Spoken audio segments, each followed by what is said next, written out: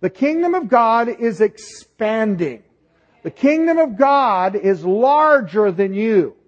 And you see, we in our human and finite minds tend to limit God, don't we? And so when the kingdom of God comes in, when the kingdom of God is revealed to us, the first thing it begins to do is stretch you.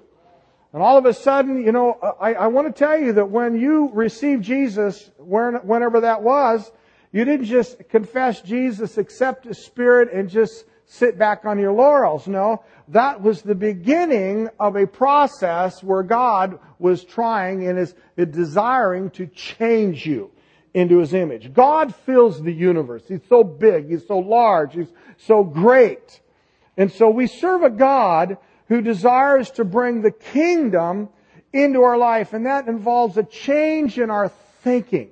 It involves a change in our understanding and the scope of our decisions and our values and our relationship. It involves our purpose for life. And so when it comes to living by faith, it really is it is a radical transition in our life. And it's not for the faint-hearted. But I want to talk to you just a very simple introduction on what it is to live by faith in the kingdom. And before we get into this, I want to introduce you to 4 really important, powerful scriptures that are in the Bible. In fact, we're going to read these scriptures together, okay? Because there's power in the Word. So if we can go to that first one in Habakkuk. Let's read this together as we go through this. Write the vision and make it plain on tablets, that he may run who reads it. For the vision is yet for an appointed time, but at the end it will speak, and it will not lie. Though it tarries, wait for it, because it will surely come, it will not tarry. Behold the proud, his soul is not upright in him, but the just shall live by faith. Next, Romans 1 says, For I am not ashamed of the gospel of Christ, for it is the power of God to salvation for everyone who believes, for the Jew first, and also for the Greek. For in it the righteousness of God is revealed from faith to faith, as it is written, the just shall live by faith. Number 3, Galatians 2 says, I have been crucified with Christ. It is no longer I who live, but Christ lives in me, and the life which I now live in the flesh, I live by faith in the Son of God who loved me and gave Himself for me. The last one. Therefore, do not cast away your confidence, which has great reward, for you have need of endurance, so that after you have done the will of God, you may receive the promise. For yet a little while, and He who is coming will come and will not tarry. Now the just shall live by faith, but if anyone draws back, my soul has no pleasure in him. Can you say amen? Are you getting the message? How many here are just? The just are those who have been justified.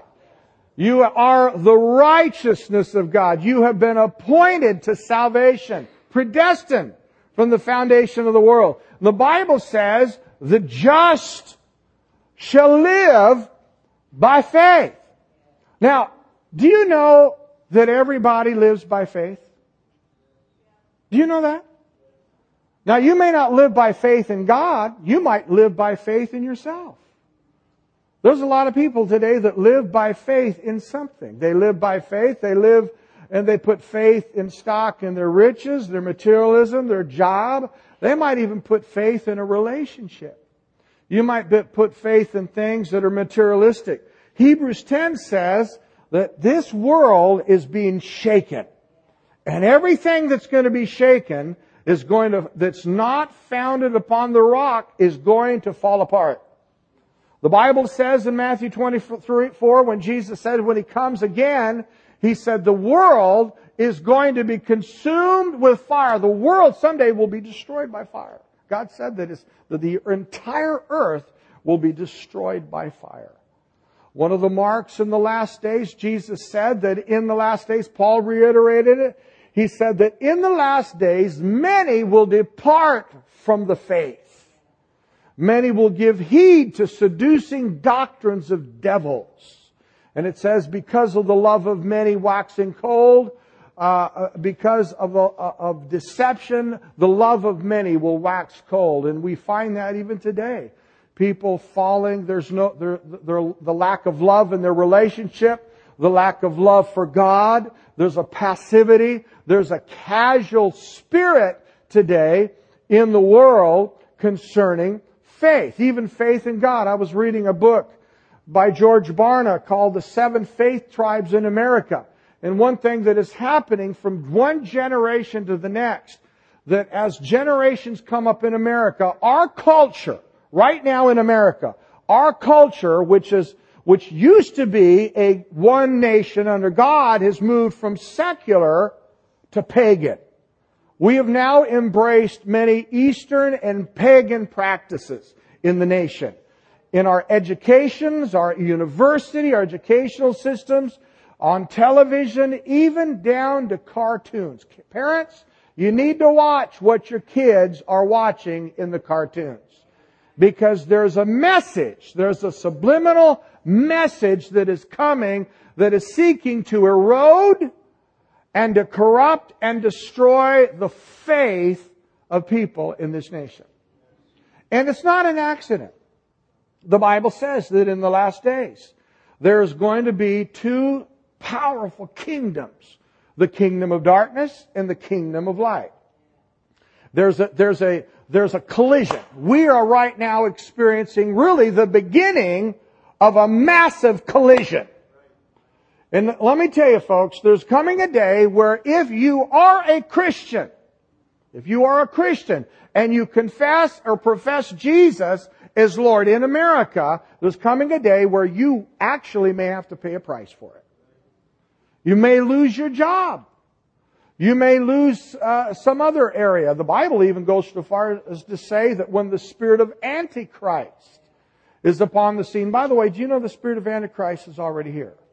I'm not looking for a mark on my head or forehead, or I'm not looking for the beast or the man or anything. The spirit of Antichrist is already here. And 1 John chapter 4 tells us what the spirit of Antichrist is. The spirit of Antichrist is the spirit of anti-Jesus. It is those who do not confess Jesus has come in the flesh. The spirit of Antichrist is the spirit of rebellion. It is a spirit that is, Paul says, that is in the world. The Bible says in Corinthians that that the spirit of, the God of this world hath blinded the eyes of men that they cannot see the light. It is a spirit of opposition. It is a spirit of rebellion. It rejects authority. It rejects the Word of God. It rejects the Lordship of Jesus. It is something that will come. It doesn't have to come in a political sense. There are people today that just because they take a stand for Jesus in their own home, the spirit of Antichrist can even come in your own home. I remember talking not too long ago with a woman who wanted to come to the house of the Lord. She had a hunger for the Lord, a desire to come to the house of God, and realized that there was an imminent danger in their marriage. And she told her husband, honey, we need to start getting more connected into the things of God, and we need to get a solid knowledge of the Word of God, because the Bible says we're not to neglect the assembling of ourselves together as the manner of some do. In the hour, there's an hour coming, the Bible says, and you'll find this in Revelation 13, where a darkness, and Isaiah 61 says that a gross darkness will cover the entire earth. And what that darkness is it's rooted and based out of hell. And its objective is to cover the earth with a spirit of lawlessness and deception. And there are people today that have a casual connection with the Word of God. They're casual about God, casual about church, casual about their relationship with the Lord, and they just kind of have this casual, lukewarm attention to the things of God, and that very attitude is going to set you up for deception. Jesus made it clear. He says, let no man deceive you. Take heed. Take heed. That means pay attention. Take heed to yourself that no man deceive you. You know, one of the most important things that I need to realize is that I need to realize, Jesus said this, that if it were possible, that even the very elect will be deceived. If the very elect can be deceived, how much more do I need to be on my spiritual toes? You cannot afford not to be in the Word. I don't know about you, but I understand how powerful. I've suffered enough from sin in my life. I've suffered, and I'm a 55-year-old man. I'm not living in sin now. I'm talking about in a gross way. But when I was younger, I understand the power of sin. You know what sin does? Sin isn't just reduced down to some event or issue in your life. Sin is a condition of the heart. Sin has to do with an arrogant pride that is birthed or conceived in all of us. As Psalms 51 said, David said, in my mother's womb I was conceived. I was conceived in sin. And that sin nature in all of us is a lie that says, I'm smart enough. I know enough. I'll be able to catch it when deception comes. See, that's right there, you're already deceived. When you think you're wise enough, smart enough that you can play games and be casual about the things of the Spirit. Living by faith means that I am a man who lives by faith. I live by something higher than myself. I love David Wilkerson. David Wilkerson put an article out in his newsletter one time. He said, for people to live by faith means that you must embrace that which is absolutely ridiculous. To live by faith means that you must embrace things that go contrary to logic. To live by faith is something that offends the mind. For God to touch your heart, you must embrace truth that may offend you. That's why Jesus said that straight is the gate and narrow is the way, and there are only a few that make it. I don't like that scripture. Because that scripture tells me that only a few are making it, but broad is the way and many that go to the path that leads to hell. That's not an exciting scripture. I don't like reading that scripture, but it just happens to be true. That tells me that following the crowd, following the majority is not right. Following my friends is not right. They may be leading me down a path that's in deception. And so much more, Paul says, and Jesus said, watch and pray that ye may be accounted worthy to escape the snare that will come upon the whole earth. We are living in perilous times. Now some of you say, oh, Pastor Ray, you're preaching doom and gloom. Give me hope. I'm going to give you hope. I'm going to give you hope, but its hope is based on a healthy foundation. Amen? When we begin, let me tell you something about hope. I heard a story about a family whose house caught on fire.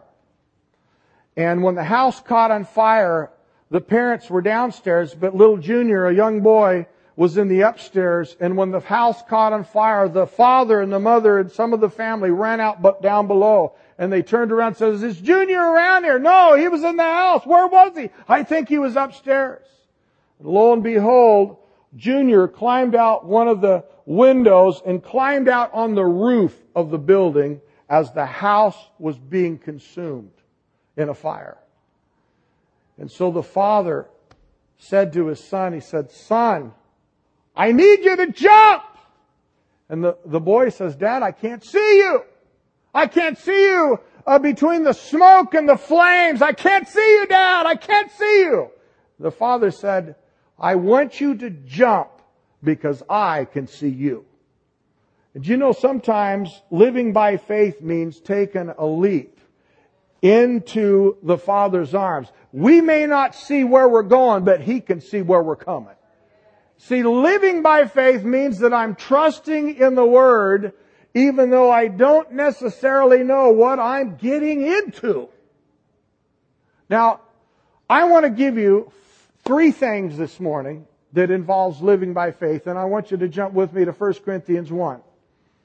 Because in order for me to live by faith, there is something that is so important that I have to have established. 1 Corinthians chapter 1, verse 18. How many of you know also that we are saved by faith? You can't be saved apart from faith. The Bible says you can't even please God apart from faith. You can't even receive apart from faith. The most important thing, Jerry, go ahead and put my first point up there. Embracing the foolishness of God, which is wiser than the wisdom of men. Notice what it says here, verse 18. For the message of the cross is what? Foolishness to those who are perishing.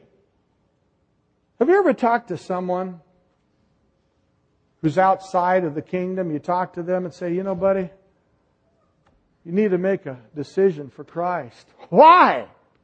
Why? It doesn't make sense. Putting my faith in some character who died on some tree 2,000 years ago? That's ridiculous. I'm smart enough. I'm an educated man. I know what I'm doing. I know what I'm thinking. The Bible says the fool has said in his heart, "There is no God." The Bible says here that the message of the cross is foolishness to those who are perishing, but to us who are being saved, it's the power of God. For it is written, "I will destroy the wisdom of the wise, bring to nothing the understanding of the prudent." Where is the wise? Where is the scribe? Where is the disputer of this age? Has not God made foolish the wisdom of the world? For since in the wisdom of God, the world through wisdom did not know God, it pleased God through the foolishness of the message preached to save those who believe. For Jews request a sign, Greeks seek after wisdom, but we preach Christ crucified. To the Jews, a stumbling block, and to the Greeks, foolishness. Everyone say foolishness. But to those who are called, both Jews and Greeks, Christ, the power of God and the wisdom of God, because the foolishness of God is wiser than men and the weakness of God is stronger than men. Some of the heroes of faith in my life, and I've done a lot of study in Scripture, but some of the men that I just admire the most, who are renowned in Scripture as fathers, patriarchs of faith in the Bible, these are examples the Bible lays down. Can you imagine a man by the name of Noah, who God gave one word, one prophecy? How many of you have ever had a word of prophecy in your life? A word of knowledge? Somebody, can you imagine getting one word and making a decision and basing your entire life on one word for an entire century? He heard one word, and that word was this. The Bible says in Genesis 6 that the earth was filled with violence and corruption was on the face of the earth. But yet God, the Bible says, yet Noah found favor in the eyes of the Lord. And God told Noah, He said, "Noah, I'm going to destroy the earth." He says there's going to be a flood that's going to come. Now keep in mind, they'd never seen rain before. How many of you already believe in this is foolish? And then to add insult to injury, God says, "I need you to build a barge, a big, huge boat." And by the way, it's interesting when you do a little geography in the Bible. It's interesting, God didn't tell him to build it near water. God told him to build this huge ark right out in the middle of a desert. Now think about it. For 120 years, This man, the Bible says, it was accounted to Noah for righteousness because he believed God. Living by faith means that I'm going to have to embrace things that seem foolish. God's asking me to get involved in the church. He's asking me to miss my cowboy Sundays. He's asking me to fast and pray. He's asking me to tithe. Oh, how foolish. How ridiculous. It doesn't make sense. But yet, my Bible says, God hath chosen the foolish things. See, living by faith means that I'm not living by my feelings. I'm not being led by the opinions of others. I'm not finding my security on what my friends, but my friends don't agree with the Bible. That's right. How many of you know when you begin to set your course and begin to believe in this book, all hell broke loose against you? Remember years ago when I was in high school, I was a Christian. I had a little Bible study in my high school. I made a commitment to God when I was a freshman that I would not get involved sexually. I'm not here to brag about any purity. I'm here to tell you that at that time, I made a commitment. And I said, Lord, I'm going to keep myself from my wife someday. I don't know who she is. I was a freshman in high school. I remember when I made that commitment in a public school that I was not going to defile myself. I wanted to serve God. I wanted God's presence. I wanted the blessing of the Lord. I wanted the anointing on my life to be able to witness to people. God opened doors in my high school, gave me a word of knowledge, gave me a word of wisdom. Even to my teachers, I was able to lead my sophomore or junior teacher to the Lord. In my junior year, he was my lead teacher in my junior year. But there was a price to pay. I remember there was a young man by the name of Grant Clapp. He said, "Hey, Ray, I hear you don't have sex with girls." That's right, I don't need to. Really? See, my name is Ray, so Grant thought he'd put a little slogan. Ray is gay. Went around the school. Ray is gay. Just because I wouldn't have sex. I want to tell you folks, that really hurt as a high school kid. That hurt. Because I was not gay. But in a public school where sex was rampant and everybody thought it was cool to get drunk, get high, get stoned, have sex, and you were not accepted unless you did it. There was a price. In my mind, at that time, in the state of my relationship, my growth in the Lord, I begin to wonder, wow, is this really worth it? It really began to hit me. But then the Lord showed me, Ray, you're in a battle. You're in a battle. And the devil wants to shut your mouth. I led, as a high school kid, I want to say between 13, 15, 16, somewhere in there, I led 13, 15, 16 kids to the Lord.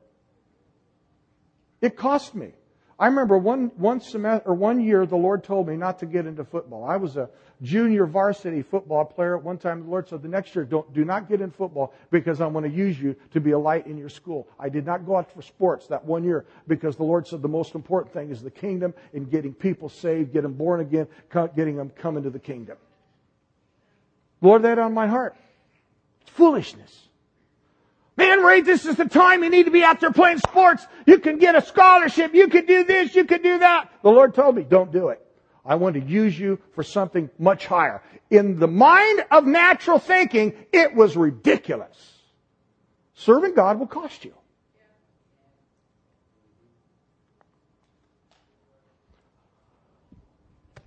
It was foolish. But you know what? I look back.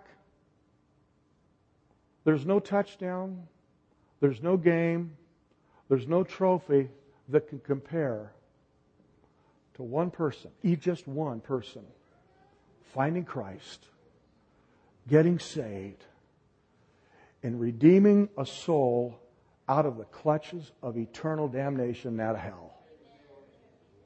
When you compare an entire year, a scholarship, trophies, when you compare all of that to seeing one person come into the kingdom, how can you even think of going back to something like that.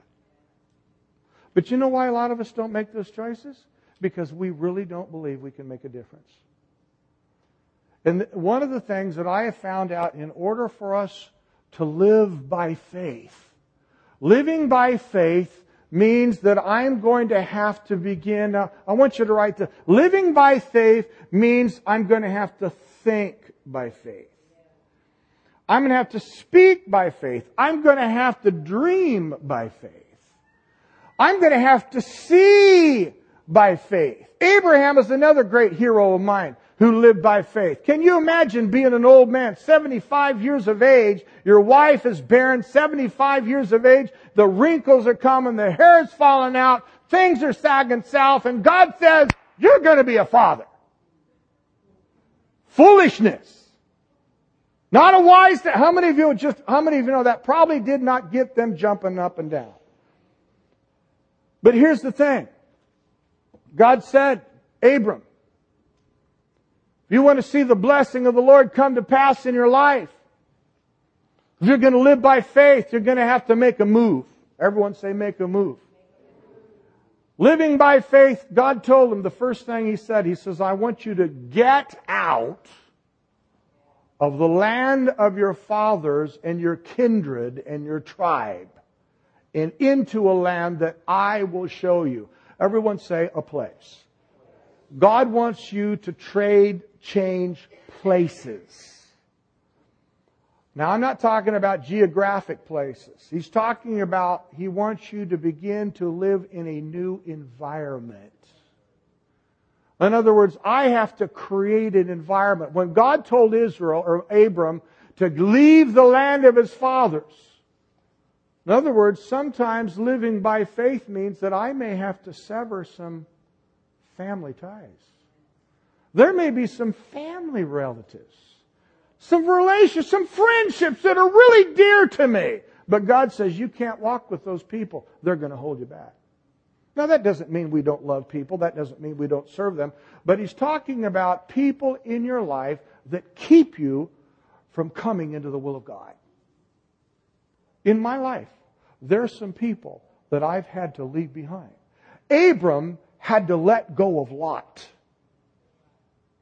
There's a time where you've got to shake some relationships that are holding you back. I talked to a young man one time. He was having some serious problems in his walk with the Lord. He had a drinking partner.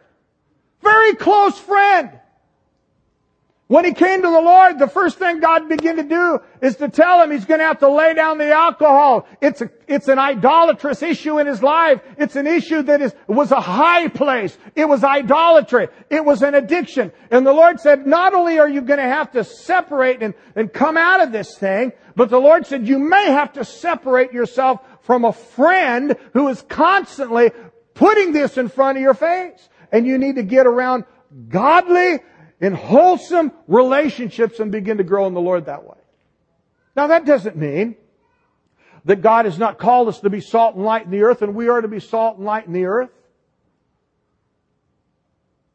But in this case, the guy was going to the clubs and the taverns and the pubs and all of these things, and here's a guy trying to come out of the world, and for him, he needed to stop going to those places.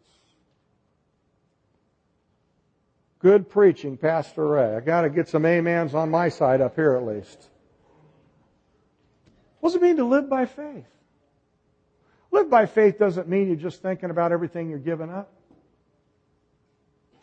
It's about thinking about what God's doing and what He's creating in your life and all the things that you're going to be gaining. Amen? To live by faith, living by faith.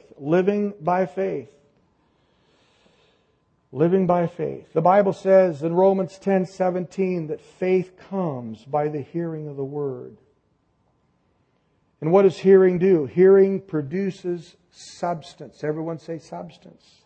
Hebrews 11:1 says that faith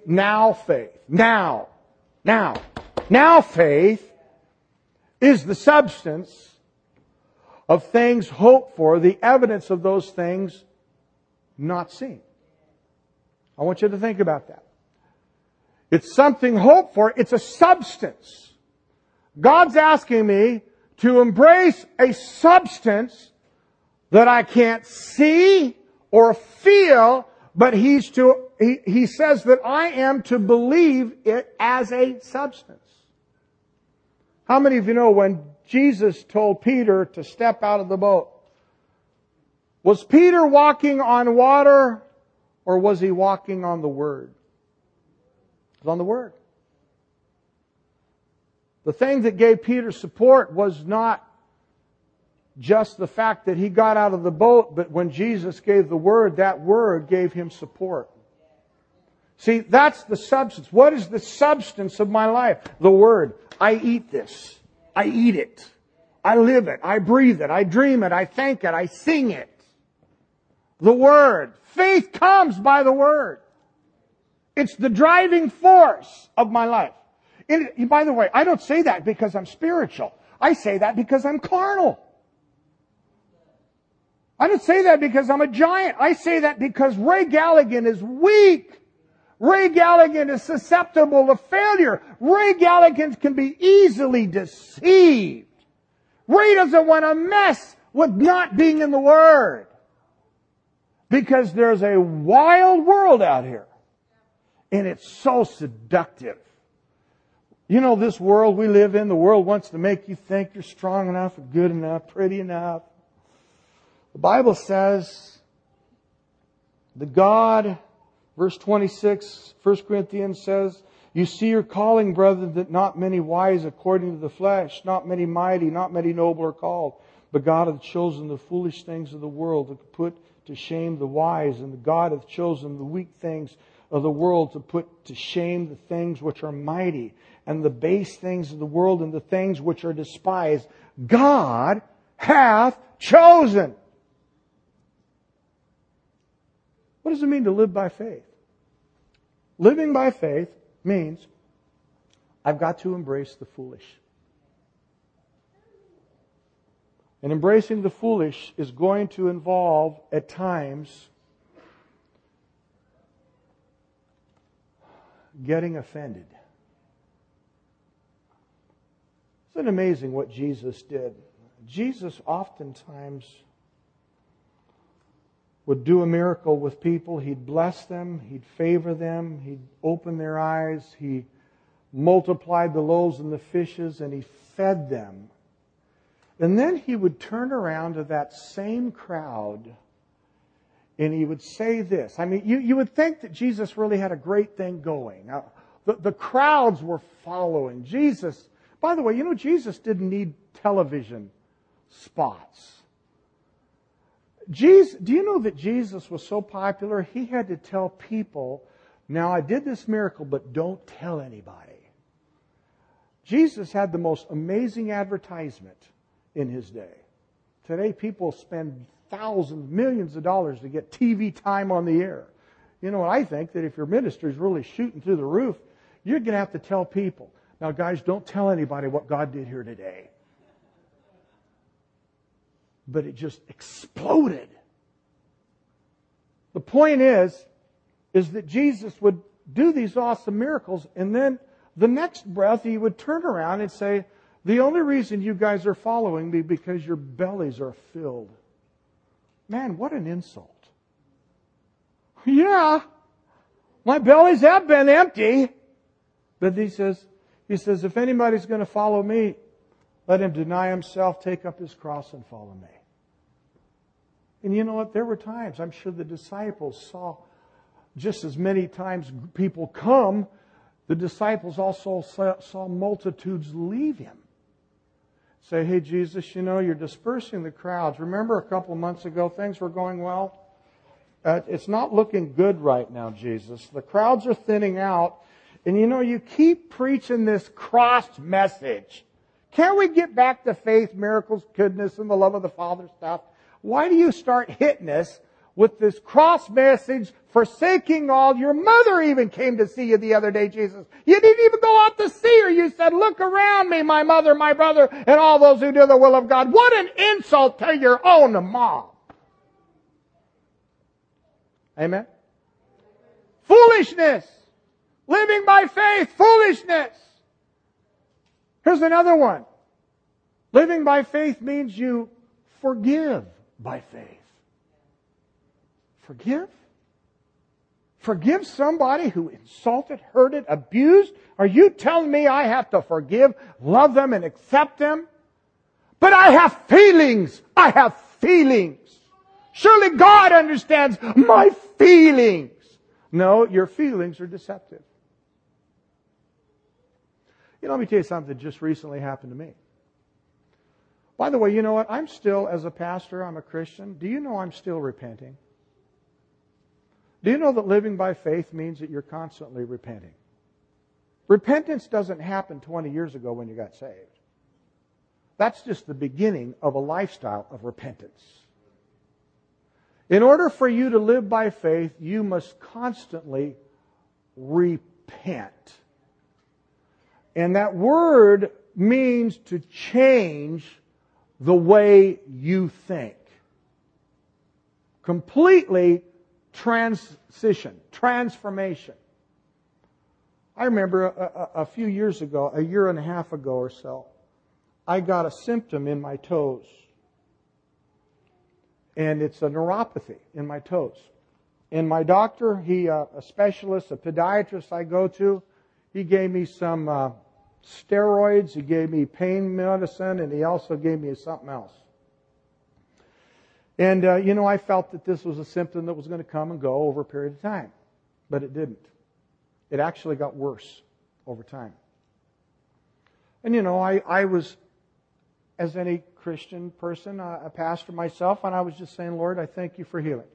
I thank you for healing, Lord. I believe in healing. I believe in the covenant that's in the cross, and I believe that by your stripes, past tense, I have been made whole and healed, and I stand and I give you thanks. And over a period of time, my faith grew weary. After about 3, 4, 5 months, and I'd get up every morning, folks. This happened every morning. I got up and my toes pinched. I had a bee stinging effect on my toes. It was and by the way, usually neuropathy is connected with diabetes, but I don't have diabetes, and they've done some MRIs and things like that, and found out that I have a pinched nerve in my lower back, sciatic nerve or something like that, going down to my feet and all that. And I said, well, okay, Lord, you know the prognosis, but I know you can help me. So after about 3 or 4 months, I'm giving thanks. My wife and I are praising the Lord. Thank you, Lord, in my living room. Thank you, Jesus. I'm healed. And I'm walking with stinging toes. Stinging toes. 3 months, 4 months. Thank you, Lord. I praise you, Lord. Amen. I'm healed in Jesus' name. And I'm popping some pain pills once in a while because at times it's literally unbearable. But after about 3 or 4 months, my faith began to waver. I said, Lord, I've been thanking you for 3 or 4 months now. It's about time you do your part. I've been doing the faith thing. I've been doing the Kenneth Copeland thing. I've been doing the faith, and I've been standing on the word. But okay, Lord, I've been praising you. I've been rejoicing in the face of agony, of defeat, and against all the odds, my toes are still hurting. In fact, the pain is increasing. I said, and I began to vent a little bit of an attitude. Don't look at me like that's never ever happened to you. But I was going through this pain. And I prayed, I fasted, got no answer. And one day I remember I did get a word from the Lord. He says, what would you do, Ray, if I would not heal you? What would you do if I didn't heal you? I knew that. I thought, well, that couldn't be the Lord because the Bible says I'm already healed. I'm healed by His stripes. But what He was really asking is, what if you didn't experience the kind of relief or breakthrough that you were hoping for? What would you do? And I thought of the words of Shadrach, Meshach, and Abednego when the furnace was turned up 7 times hotter and Nebuchadnezzar said that we're going to throw you in unless you bow and worship me. Remember what the 3 young men said? That he says, we will never bow. And if the Lord should not even deliver us, we still will not bow to you, O King. And then you know what the Lord began to show me? He says, you know, Ray, living by faith is learning to live with pain. Learning to understand. Now here's the thing we don't get. Anytime you suffer, it's because God is preparing you for glory. He's preparing you for something that is far bigger than what you could ever ask or think. You know, one of the things that really blows me away is the life of David. God chooses David from the house of Jesse. Horribly dysfunctional family. Jealousy. A father who doesn't even acknowledge his son. When the prophet Samuel comes, he says, do you have any more sons here? Where's the rest of your sons? And Jesse doesn't even have the thought of even bringing all of his sons. So David has suffered rejection. And yet he's the one that God has chosen to anoint to be king. But what is interesting, that after that little fiasco and the anointing and that little celebration they had, it really wasn't a celebration. As soon as he was anointed, everybody goes back to work. David goes back and tends sheep. I mean, I want you to notice that after the prophet came in, David didn't come to his dad and say, all right, now I want everybody in this house to recognize I'm the big man here. The Bible says that David went back and tended sheep. That's a message right there in itself. A lot of people think, I got a big word now, God, I'm waiting for that big breakthrough, hallelujah. No, you may have to go back and keep tending sheep until God opens the door. But here's the thing. What interesting. Living by faith, foolishness. Saul has been rejected by God. And yet God uses that opportunity to develop the heart of compassion in a king, a young boy that will someday be king. Instead of just putting him right up in front to be king, he puts him, listen, God places David under a man whom the Lord rejected. Can you imagine going to a church and becoming part of a church where you think the anointing's left?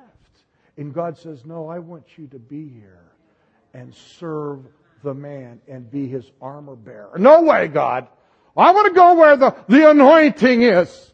Where the man of God is. Well, God may actually be putting you in a place where you have to serve. That can't be faith. No, that's not God. I want to be where the lights are shining. I want to be where the people are shouting. But David, he took his little gift, his harp, and the Bible says that as David played before the Lord, the evil spirit from the Lord left Saul. And David learned what real leadership was by being an armor bearer, by learning to serve. And I'm sure there were times where Saul, because he was a selfish, carnal man, I'm sure that Saul didn't even appreciate what David did. Wasn't thankful. But he learned to live by faith. He lived by a word. He lived by what God had put on his heart. Sometimes it's foolish. But you know what? God will never forget you. He will never leave you. He will never forsake you. And He's going to bring you to a place. As the Scripture said in Hebrews 10. I got to close. I don't even have time to get in the rest of this message. Sure, let's close with Hebrews 10. Listen to what it says. Hebrews 10. Living by faith. I'm going to pick this up next Sunday. I got to go into Matthew 12 next Sunday. But listen to what it says. Do not cast away your confidence, which has great reward. For you have need of endurance. Some of your translations say patience. So that after you have done the will of God, everyone say the will of God. What's the will of God here? What is he talking about? After I've done the will of God, what in the world? You mean living by faith involves the will of God? There's something that God has me walking through right now that is His will. After you've done the will of God, you may receive what? The promise. For yet a little while He's coming. He who is coming will come. Everyone say will come. Listen, living by faith is this. When you keep saying, He's coming. We're going through a tough time on our marriage, but He's coming. Breakthrough's coming. I don't have a job right now, but it's coming. I'm going through something right now. God says that there's something important that I'm walking through. I don't have answers. I don't have understanding. I'm living in a place of darkness where I don't necessarily see the future. I can't go backwards. I don't necessarily see the future. But God says that it's His will that I'm going through this. And He says, it's coming. See, living by faith continually testifies, it's coming. Everyone say, it's coming. The Bible says, He who's come will come. He's coming. And He will not tarry. Verse 38, now the just shall live by faith. But if anyone draws back, my soul will have no pleasure in him. We're not going to go back, are we? We're not going to go back to fear. We're not going to go back to disobedience. We're not going back to compromise. We're not going to go back to complaining and murmuring. We're going on in God. Amen? Let's stand to our feet, shall we? Next, I got 2 points. I only got one today.